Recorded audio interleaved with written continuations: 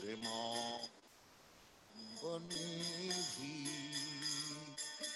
तत्त्वातो नमसे समण्डलपति शनि ददातु क्षम भूत्वा दीनगणेशकरुकरुणया कोऽपि न कण्ठाश्रितौ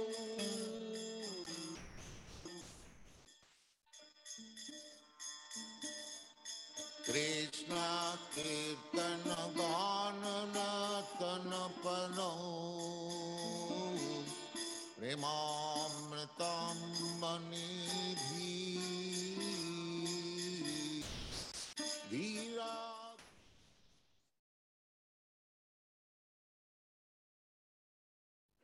Kumagyanatmirandasya Gyananjana Salakaya Chakshurun Militam Yena Tasmai Shri Gurave Namaha Ajunulambito Bujo Kanakabhatatu Sankirtanaya Kapitaro Kamalaya Taksho Vishwambaro Dvijabaro Yugadharma Palo Vande Jagat Priyakaro Karunabhataro Vande Shri Krishna Chaitanya Nityananda Sahodito Gurudai Pushpavanto Chitro Sangdo Tamanuno Vandeham Shri Ramakrishna Abhayo Charano Sako Sukado Paramanando Sundaro Subalapriyo Hey Krishna Karuna Sindhu Dinabandhu Jagatpate Gopisha Gopika Kanta Radha Kanta Namostute Tapta Kanchan Gurangi Radhe Vrindavaneshwari Vrishabhanu Sute Devi Pranamami Hari Priye.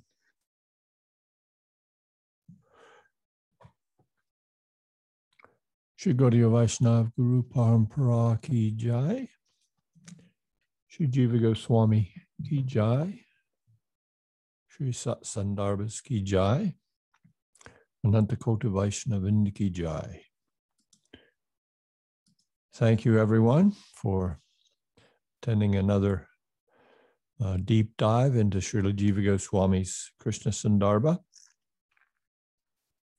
where we will study the nature of Swayam Bhagavan. We're now discussing the 28th Anucheda, wherein the Parivas Sutra of the Srimad Bhagavatam is completely unpacked by Srila Jiva Goswami. We began this discussion in our last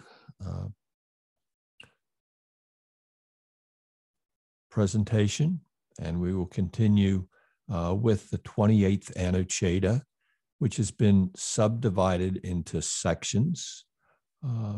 We start today by a quick review of what we went over in the last class, reminding ourselves that this section of the Krishna Sandarbha is dealing specifically with the 28th verse from the 3rd chapter of the 1st canto. Iti cham sakala pumsa krishnastu bhagavan swayam indrari vyakulam lokam ridayanti yuge yuge. All these are either portions, amsas, or minute portions, kalas of the Purusha, but Krishna alone is Bhagavan himself. All of them appear on planets whenever there is a disturbance created by the atheists. The Lord incarnates to protect the theists. So we began by reviewing the beginning of the 28th Anucheda, which corresponds to this 28th verse from the 3rd chapter, spoken by Suta Goswami. And Jiva Goswami, of course, first quotes the verse, and then he begins to explain its meaning. And that explanation began last week by explaining exactly what the verse is putting forth, and explaining that he alone is the very same Bhagavan who is the original source, avatari, even of the Purusha. So Jiva is bringing out the fact that even the Purusha, through whom all the other avataric descents are manifest, even that Purusha, the source of that Purusha is Bhagavan Sri Krishna. So this term avatari is used by Jiva Goswami to point out that, generally speaking, whenever there is an avataric descent, it's coming through the Paramatma manifestation of the Supreme Lord. But when Krishna comes himself, that's a distinctive manifestation of the Lord. And although he appears to come like all the other avatars through the Purusha, specifically in a universe, Garbhodakshai Vishnu, that we need to see that there is a specific distinction in the descent of Krishna. So as Sutta Goswami's pointed out, and he's elaborating, this is Bhagavan himself. He is the source. There is no source for him. Rather, he is the source of all other sources. So the predicate should not be stated without specifying the subject. So the characteristic of being Bhagavan, the predicate, is established as belonging specifically to Krishna, the subject, and not the reverse. That the characteristic of being Krishna, Krishnatva, is established of Bhagavan. So Krishna is the source of all other manifestations, and thus it's established first in the verse, Krishnastu Bhagavan Swayam. Instead of Bhagavan Swayam is Krishna. Bhagavan Swayam, the Supreme Lord, could be any one of the different manifestations. But no, Krishna is the source of. He is the quintessential Bhagavan, Swayam Bhagavan.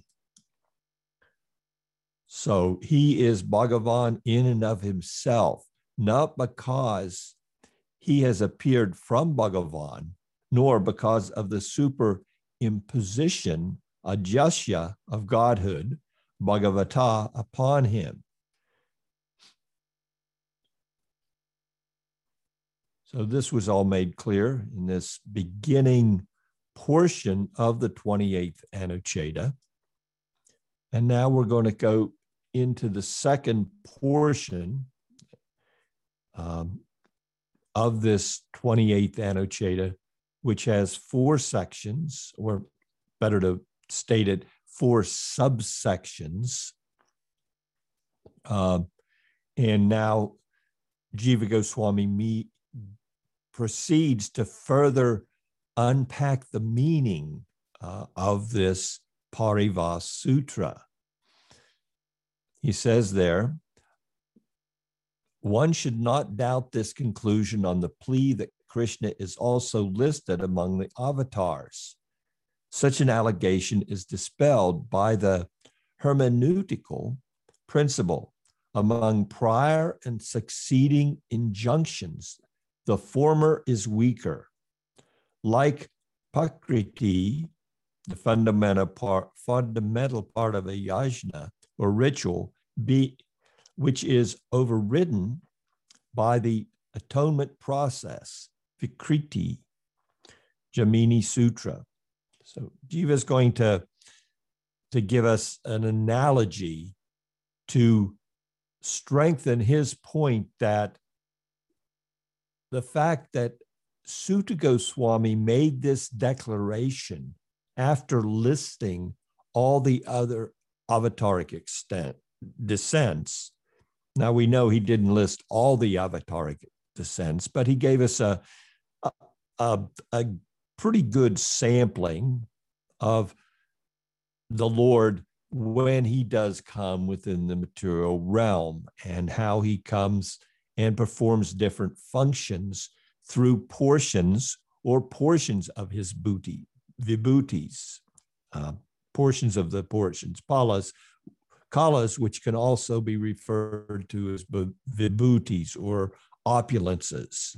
So when he comes and bestows an opulence, like the opulence of devotion, upon a jivatma, like Narada,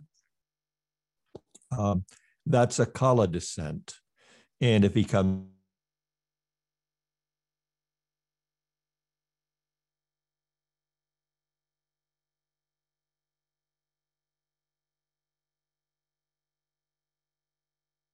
there. So he's saying, now let's look at further evidence in support of the fact that that this statement, Krishna Stu Bhagavan Swayam, that this statement carries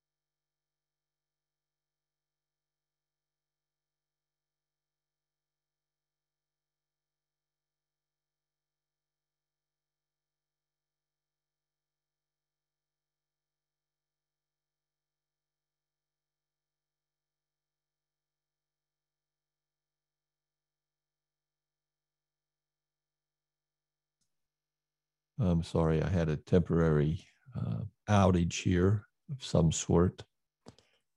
So I'm not sure if I'm still live or if we're even. Yeah, could you?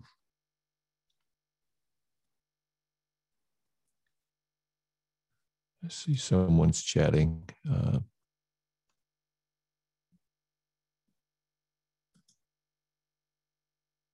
It says I can go ahead. So it appears somebody is seeing me and hearing me. So thank you for that. And we will proceed.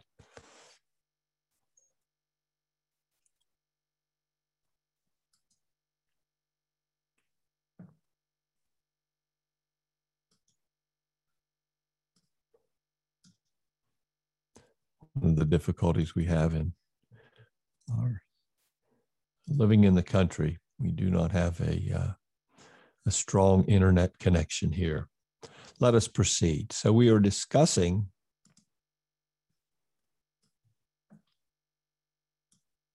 the fact that Jiva Goswami is giving an example of the fact that when there are different injunctions,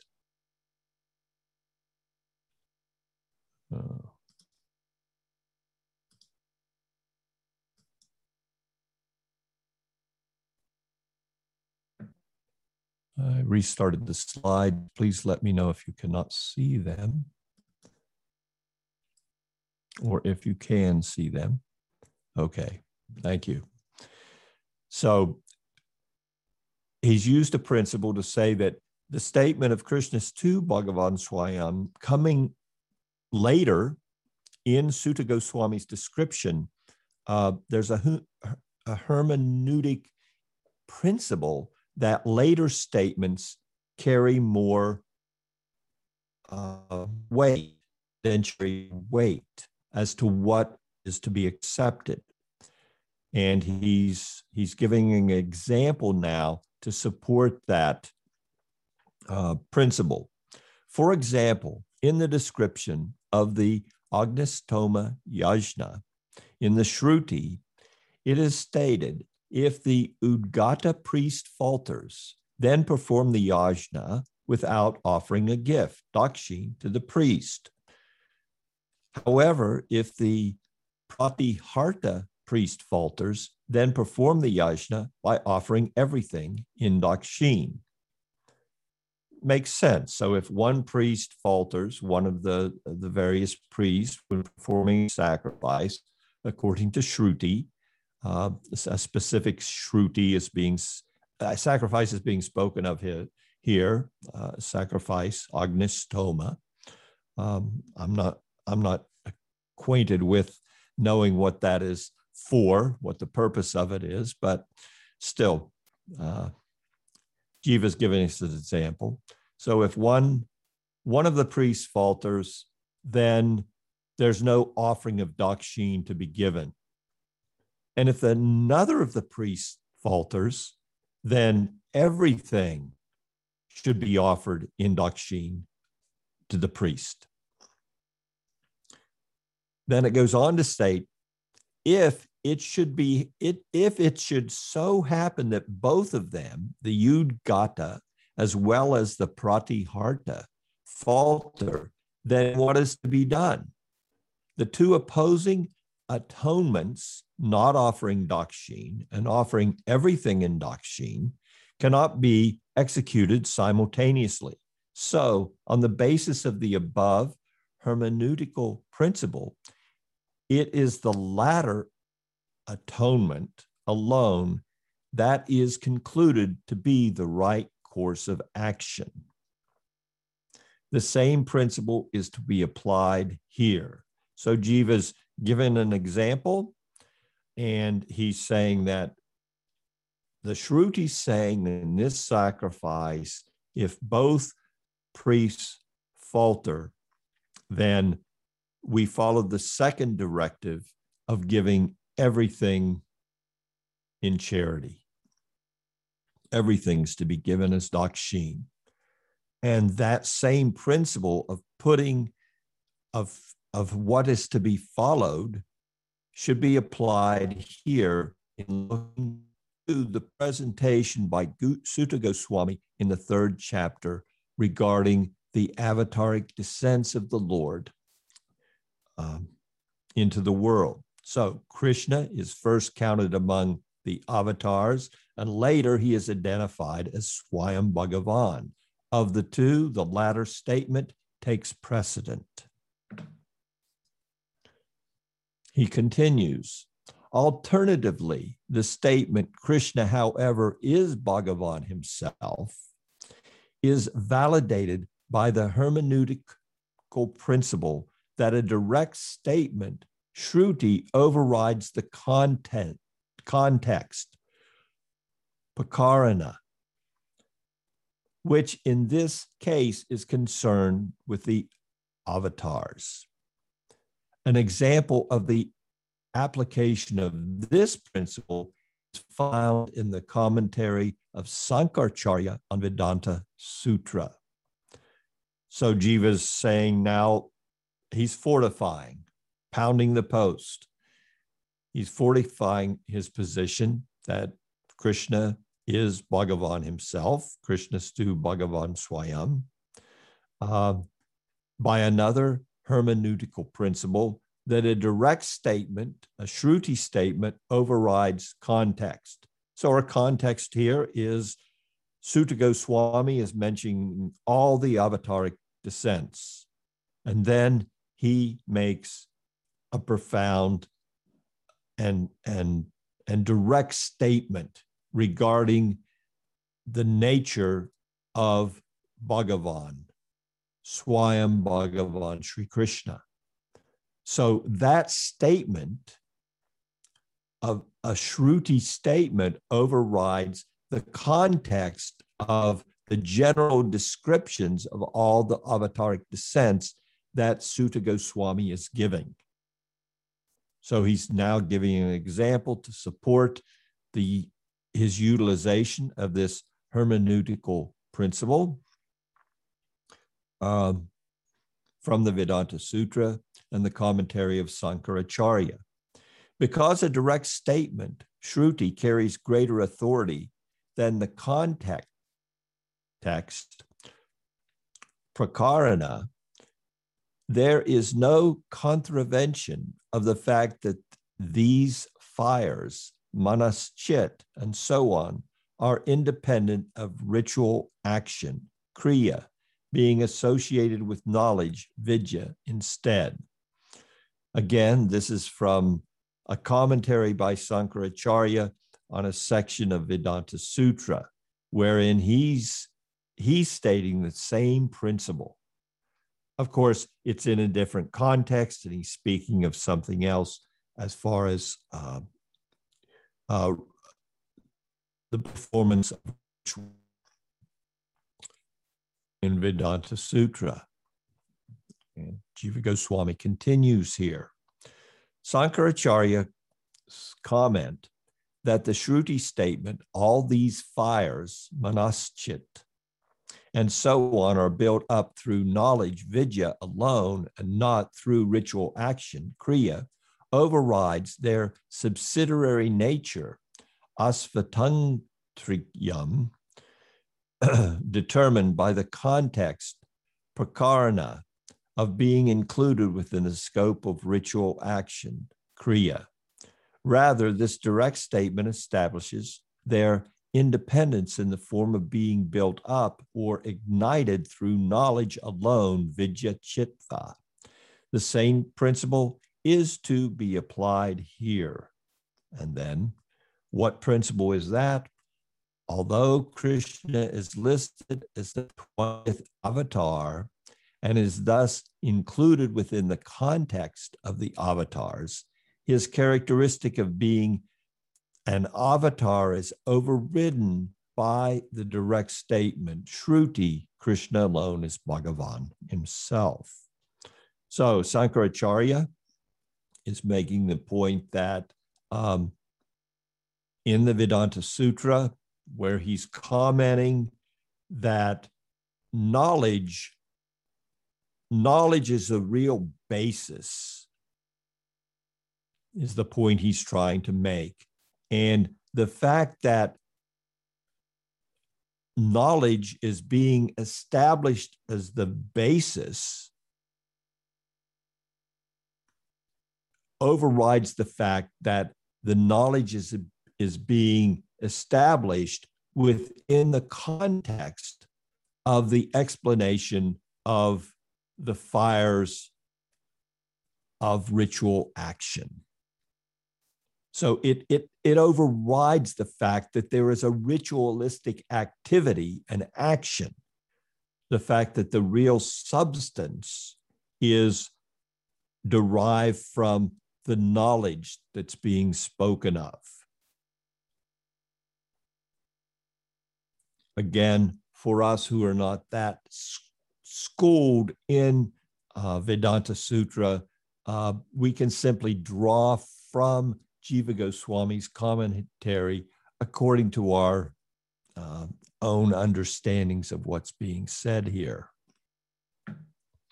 So it's apparent that Sankaracharya is making the point that knowledge is overriding the action of the sacrifice. Similarly, even though all the avatars are being explained and outlined by Sutta Goswami, the fact that Krishna is Bhagavan himself is the Shruti statement, and that is given more precedent. Jiva Goswami continues. Consequently, here also, in the context of the discussion of the avatars, Sutta Goswami did not use the word Bhagavan for any other avatar, but did so only in reference to Krishna.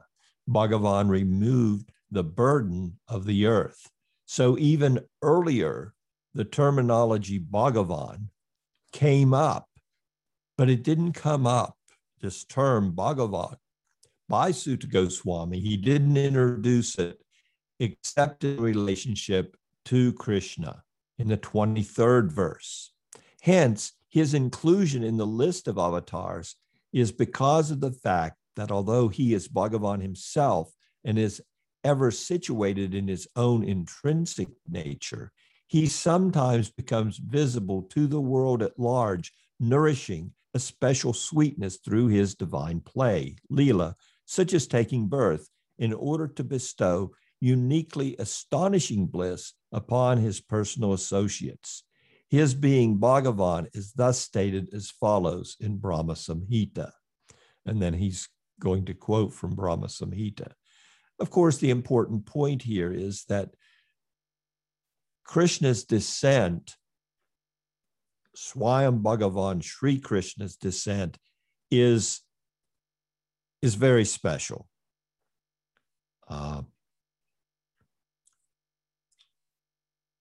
And once in a day of Brahma, it's really unique in every day of Brahma that Krishna himself descends in one specific yuga cycle, of which there are 1,000 cycles in a day of Brahma.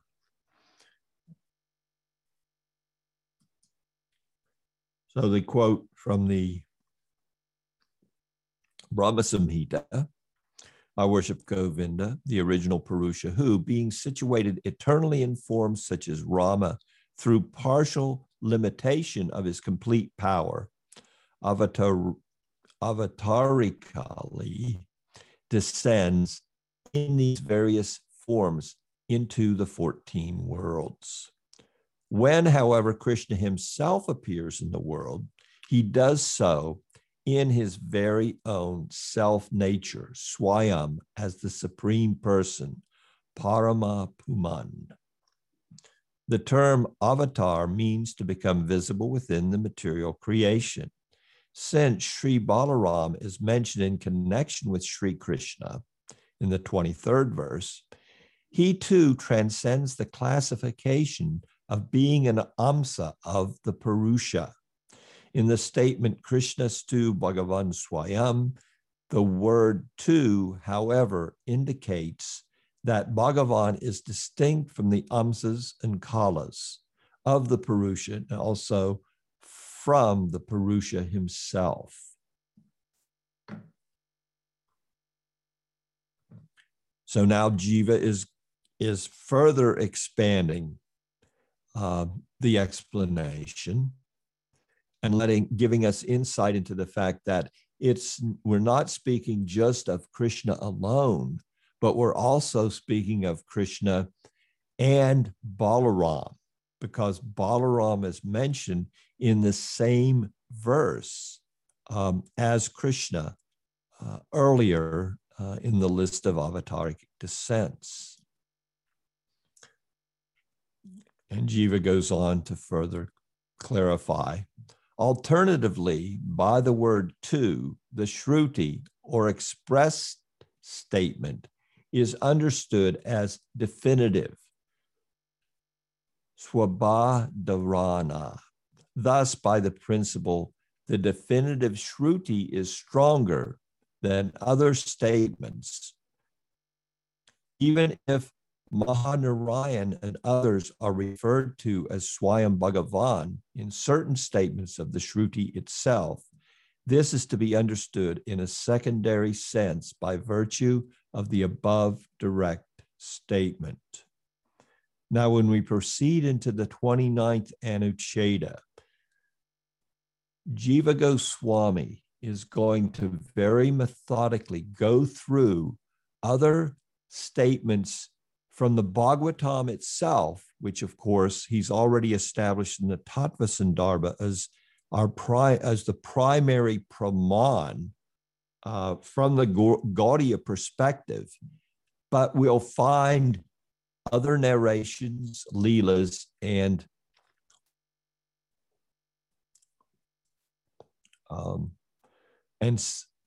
within the Bhagavatam itself, we'll see that Krishna is often referred to in those other places as an Amsa, as just like the other avatar descents are referred to here by Suta Goswami.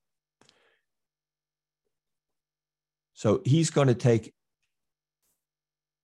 a very strong sampling of those statements and methodically show us how to properly read those statements, interpret those statements according to the key being a Parivas Sutra, and in this case, the key is Krishnastu Bhagavan Swayam. So the definitive statement, the Shruti, is stronger than other statements. So that's going to become very clear as he goes forward, specifically in the next Anucheta, which also has many parts to bring that point home. But let us continue with his explanations here. So we can see he's reinforcing again and again different perspectives where one could argue, wait, Krishna's just another manifestation coming forth from the Garbhodakshai Purusha within a material manifestation. And Krishna's showing, no, these are the reasons why, even though he's in the list, even though, you know, for so many reasons, here's the arguments. These are authoritative. It's Shruti. It carries weight because of hermeneutics, how Suta Goswami spoke the verses and where it's placed. So he continues in his Sandarbha in the third subsection. In the opening verse of this chapter of the Bhagavat, Suta Goswami used the two words Purusham and Bhagavan, while in the concluding verse of the section, which is the verse we're discussing now, the Parivas Sutra, he uses the two words Pumsa and Bhagavan. Because the word Pumsa is a synonym for Purusha, and because the word Bhagavan is identical, Sri Suta here reminds us that these are the very same two words employed earlier. To dispel all obstacles to clear understanding, the learned use the same or equivalent words in their opening, Udesh, and concluding statements, Prati Nirdesh. For example, in the section that deals with the topic of Jyotistama, in the injunction, in each spring worship the Jyotish, the word Jyotish refers to Jyotistama sacrifice. So again, although we, for the most part, not being deep scholars at a level anywhere near even comprehending the knowledge base from which Jiva Goswami's basing these various conclusions, all of the different hermeneutics, and here again using common logic in the presentation of an authoritative literature, that the opening and closing comments on any particular subject will be brought forth, and therefore we can see this statement in the context of that the opening and the closing statement regarding the position of Bhagavan are utilizing the same words. Suta is utilizing the same words here, and thus emphasizing the point of Bhagavan, or the supreme, the source of all other avataric descents. The avatari. Now, just to think of the level of the discourse of Sutta Goswami and how much goes into his presentation to those sages headed by Sonika, and how precise the wording was that he used in making this presentation, and how Jivaka, someone like Jiva Goswami, can go into that presentation and bring out all these various tattvas in support of his position in establishing the Parivas Sutra for our sampradaya.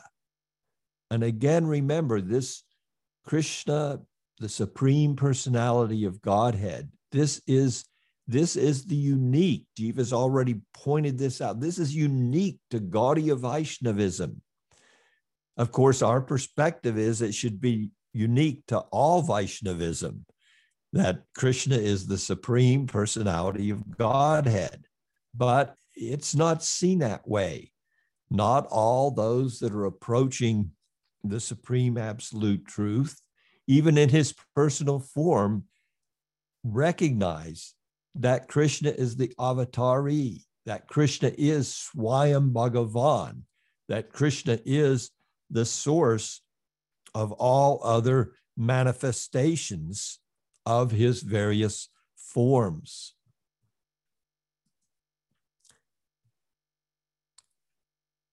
The distinction between the whole and its parts, Jiva Goswami continues. And this is a very, very interesting section on the very first volley of establishing the validity of the Parivas Sutra, wherein Jiva Goswami is going to look to Madhvacharya's reading of the verse and create and correct from our Gaudiya perspective a misconception that one could draw from Madhvacharya's presentation. In his reading of this verse, the Honorable Acharya of Tattvavad, now it's interesting that he refers to Madhvacharya in that way, because we as Gaudiyas look to Jiva Goswami as our Tattva Acharya, the Acharya who establishes the Tattva according to the direction of Sri Chaitanya Mahaprabhu. So the Goswamis, they're empowered to bring out aspects of this theology. They were empowered by Sri Chaitanya Mahaprabhu, and for an understanding of Tattva and specifically establishment of the Siddhanta, a well-rounded establishment of the Siddhanta, there's various aspects. And the specific the specifics of establishment of the Bhagavad Purana as the primary praman, and then giving a comprehensive commentary on the Bhagavad Purana, bringing out the points of the esoteric points of the absolute truth as seen through that Purana, through the lens of Sri Chaitanya's Sankirtan outreach, wherein everything is comprehensively covered. You can look to that as similar to in earlier sampradayas a commentary on the Vedanta Sutra. So that's why the Gaudiya Sampradaya, they didn't see a necessity. The Goswamis saw no necessity in the establishment of a commentary on Vedanta Sutra. Rather, their response to such a plea on the part of other Vaishnavas of the day was the Srimad Bhagavatam itself is the most mature commentary on Vedanta Sutra by the author himself. So what more do you need? Now, of course, subsequent to that, just to show some deference to other Vaishnav Sampradayas, they did charge Baladev Vidyabhushan with providing a commentary on the Vedanta Sutra called the Govinda Bhashya, which is the commentary for our Gaudiya Sampradaya. But the real commentary providing the underlying Siddhanta from the Bhagavat point of view is provided in the Sandarbhas of Jiva Goswami. And it's extremely comprehensive, as we're seeing here, entering into now the Krishna Sandarbha in a very detailed manner. We're going to be schooled very deeply in what's involved here. And we can see now we really get to the key, the Parivas Sutra, and now Jiva really begins to unpack the gems of insight that are the elements that constitute the Siddhanta of Gaudiya Vaishnavism. So now, you notice he says the Honorable Acharya Tatvavad, Sri Madhvacharya. Of course, in brackets here, we can see that that's added by the translator. So reads the word swa in place of cha and explains it as follows. All these, et, mentioned above, mentioned above are avatars, but the original form, Mula Rupi, is Krishna himself. What is the intrinsic nature, Swarup, of the avatars? They are Swaamsas and Kalas of the Purusha, but not differentiated portions, Vibhinamsas, like the Jivas, as it is said in the Varaha Purana. Now, again, he's quoting Madhvacharya here. And Madhvacharya's commentary to this verse, all these avatars mentioned above, he's given a commentary to the Parivas verse, are avatars of Sri Krishna. And the distinction between them is that they're not Vibhinamsas like the Jivas. They're actually Amsas and Kalas of the Purusha. And Madhvacharya continues in his commentary to say, Amsas or portions are of two types, self-same, swamsa, and differentiated, vibhinamsa. A swamsa is defined as a portion endowed with the same prowess, samarthya, the same intrinsic nature, swarup, and the same existential status, sthiti, as the whole, amsi, that encompasses it.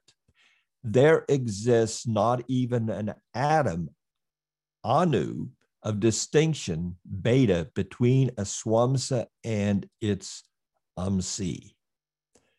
The Vibhinamsa, on the other hand, has minute potency and limited prowess.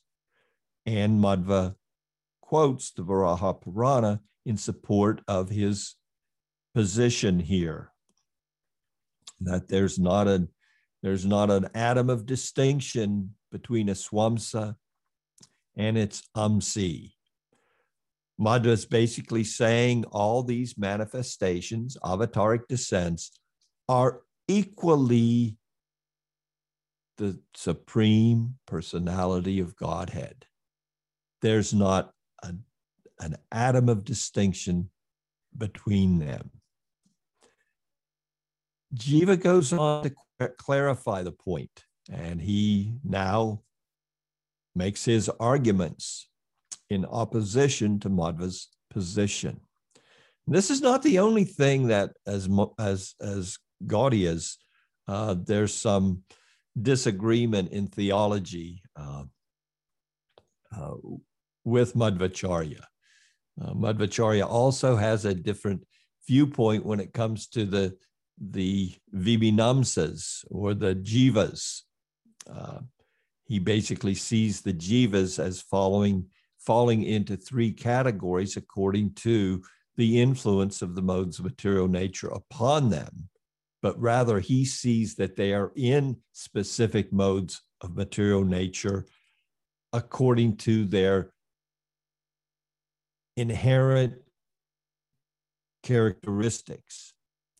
What that unfortunately means for some jivas, that viewpoint means that some jivas in the mode of ignorance will never have the opportunity to attain moksha.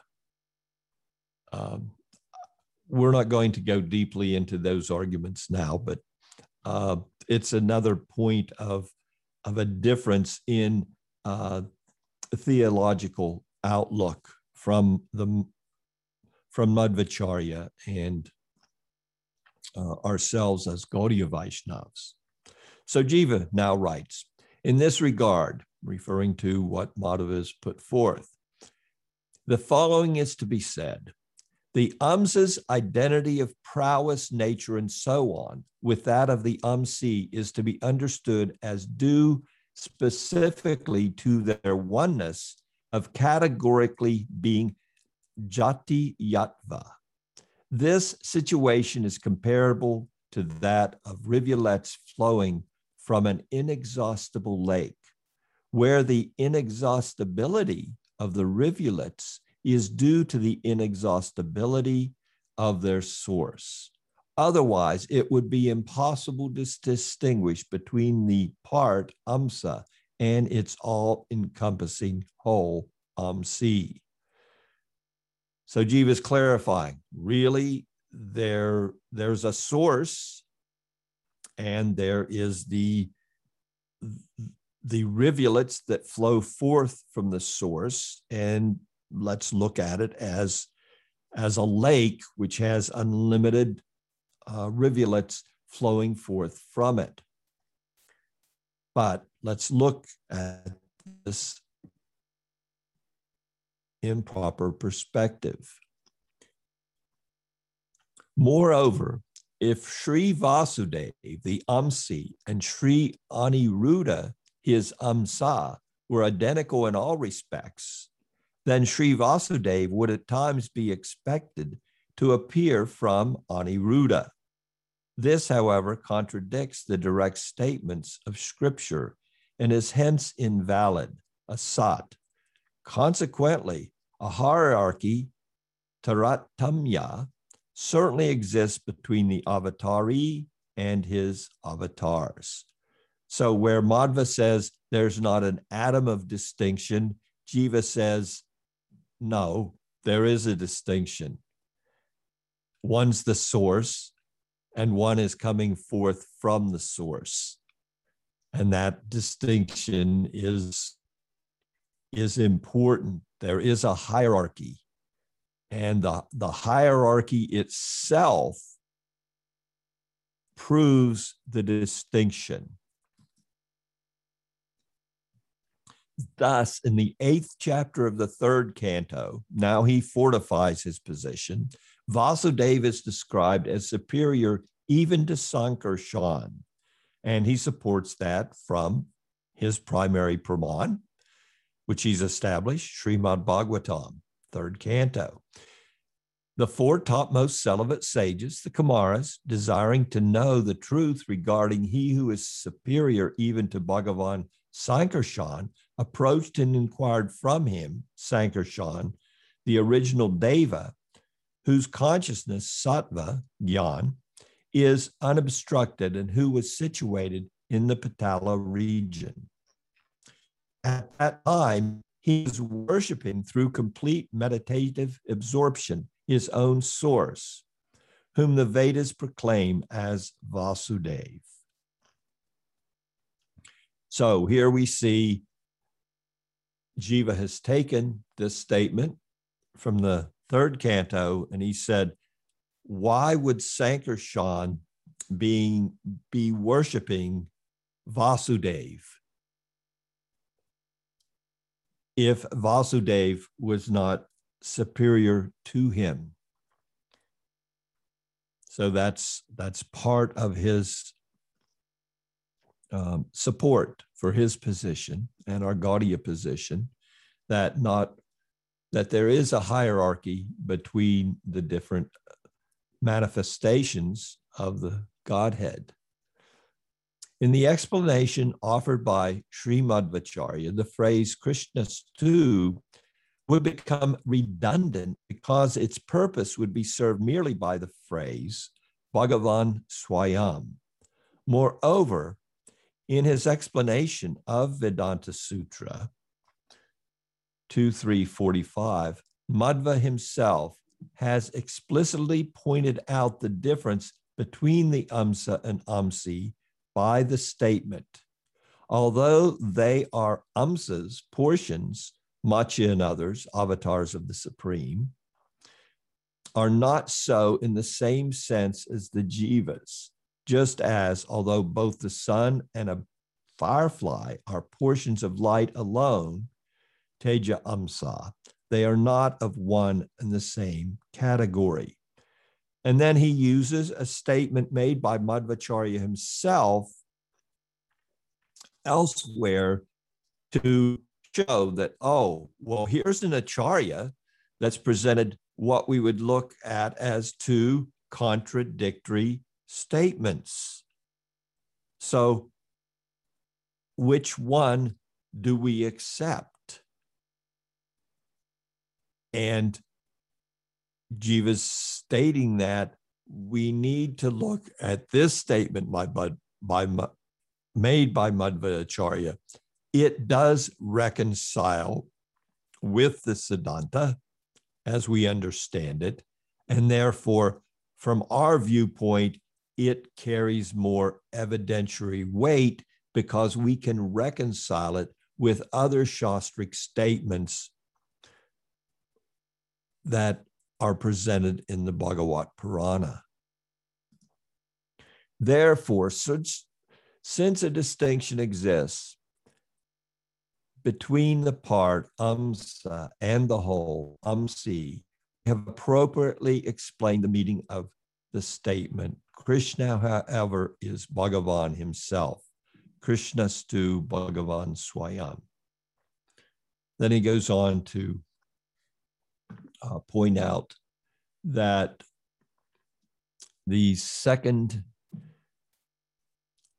half of the verse, there's a change of subject because of the 2. The second half of the verse is not connected syntactically with the first half because the word 2 indicates a break in sentence structure. Consequently, the statement, Krishna, however, is Bhagavan himself, is complete in itself. Had Suta's intention been to compose a single sentence, he would have used the word cha instead of 2. In that case, the statement beginning with Indrari, the second half of the verse, would then mean that it is they only, the above stated avatars who appear Mridayanti, who grace the earth in each yuga, and not Krishna.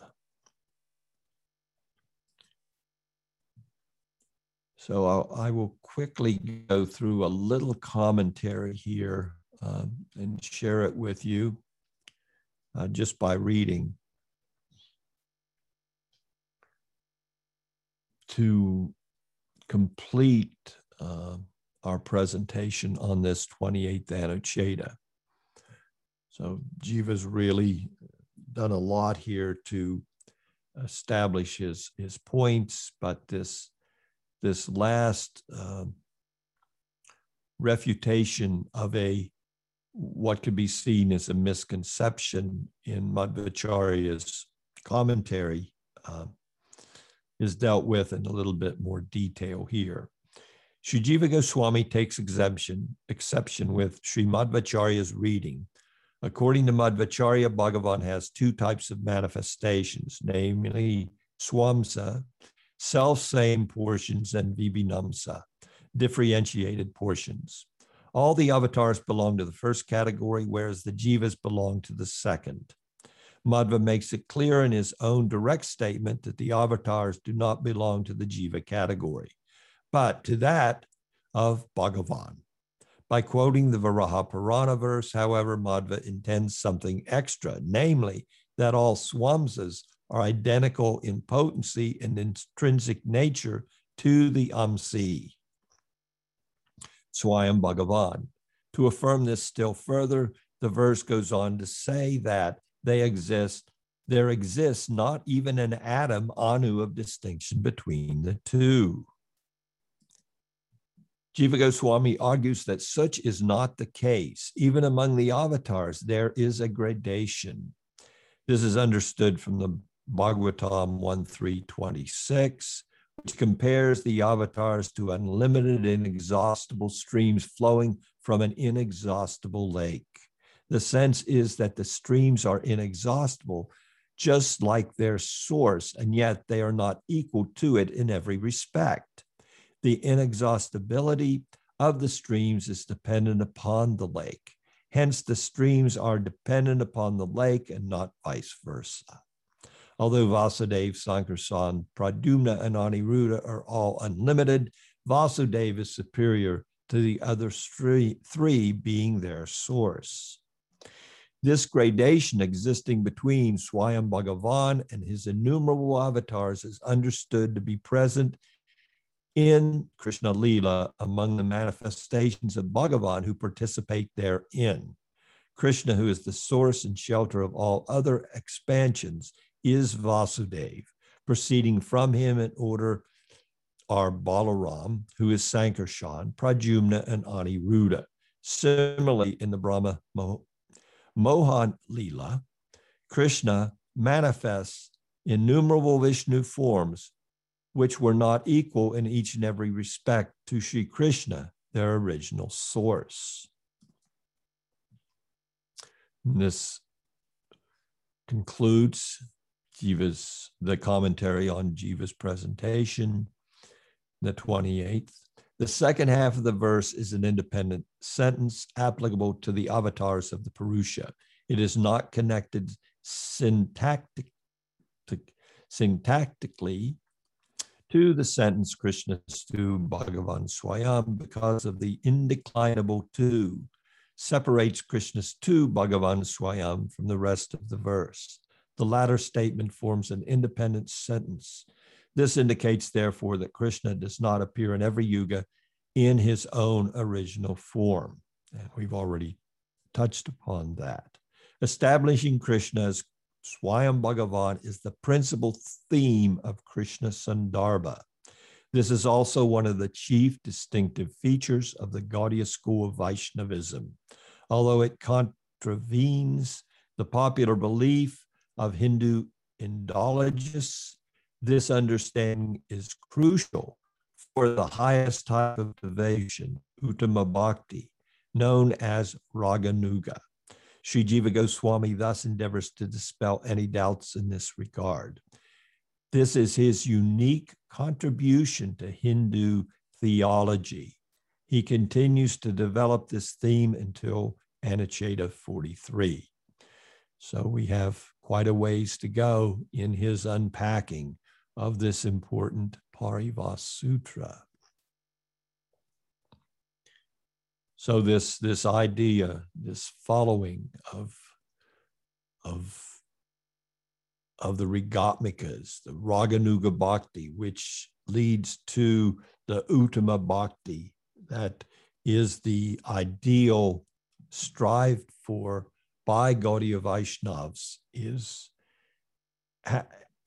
it only can properly fructify with a comprehensive and thorough understanding of the Siddhanta, of which this Parivas Sutra is key, because it does unlock the entirety of the Bhagavat Purana, which is the primary praman from which all the revelation which constitutes that methodology which allows the attainment. So Sambandha, Abhideya, and Prayojan, they all fit together perfectly to allow us entrance into this highest ideal through knowledge, practice, and absolute revelation, realization, and entrance as a Raganuga Bhakti. And this is available in this way. So I will end our discussion here. We'll begin with the 29th Anucheta in our next presentation. I've gone a little over. If there's any questions, I'll be glad to address them now.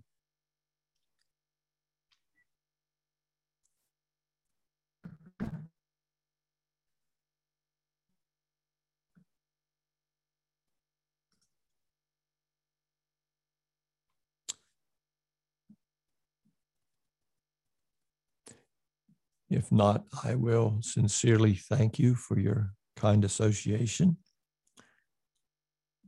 Vanchakalpadubhischa, Kripasindabevacha, Patitanam Pamanebhyo, Vaishnavijya Namo Namaha. Hare Krishna.